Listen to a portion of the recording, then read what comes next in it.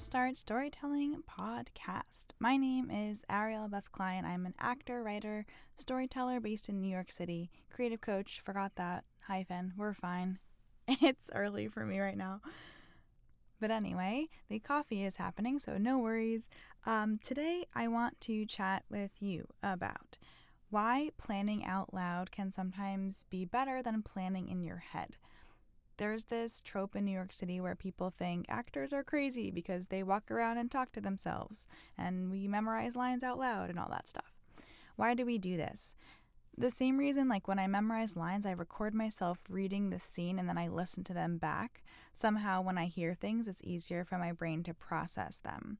There's, again, probably some sort of like science around this, but I got a C in science. Everything is fine. So planning your creative day or just speaking through a writer's block moment can be so much more helpful than just thinking about the issue in your head. When we put words to emotions or tasks, we can hear our plan like a second time as we say it and really consider if that's the way that we want to go. For example, if I think to myself, I'm going to read 20 pages a day of this book on screenwriting each day of this month, I think, okay, yeah, that sounds doable. That's the thought that my brain thought up, right? So it must be doable. But if I start to talk through the plan and say it out loud, like, okay, so for a whole month of November, I'm going to read 20 pages of my screenwriting book every single day. And personally, saying that out loud puts in perspective for me that the commitment is a little bit way more daunting than it sounded in my head. Does this mean that I shouldn't read my book every day? No. Does this mean that maybe I should try 10 pages a day or 20 pages 4 times a week rather than every single day? Maybe. Yeah. So say it and see how you feel. And if I said, I'm going to read 20 pages a day each day for a month out loud and I don't feel daunted, that's great. Stick with that and make it your goal. Everything that we're talking about here has to do with setting ourselves up for creative success.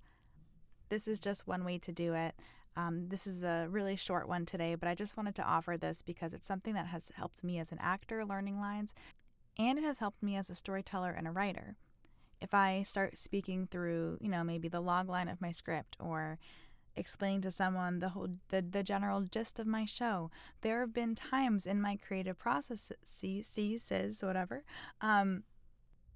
where I realized that actually what made sense in my head didn't really quite make sense out loud. And speaking it with someone, like speaking out like a log line or a story or an outline, or even just saying your goals out loud to yourself, can really help put in perspective what we're talking about and whether or not our goals are actually tangible or not. So have a go at this week. Let me know what you think. And if you have any questions or if anything came up for you, please reach out. I would love to hear them and kind of address them in future episodes.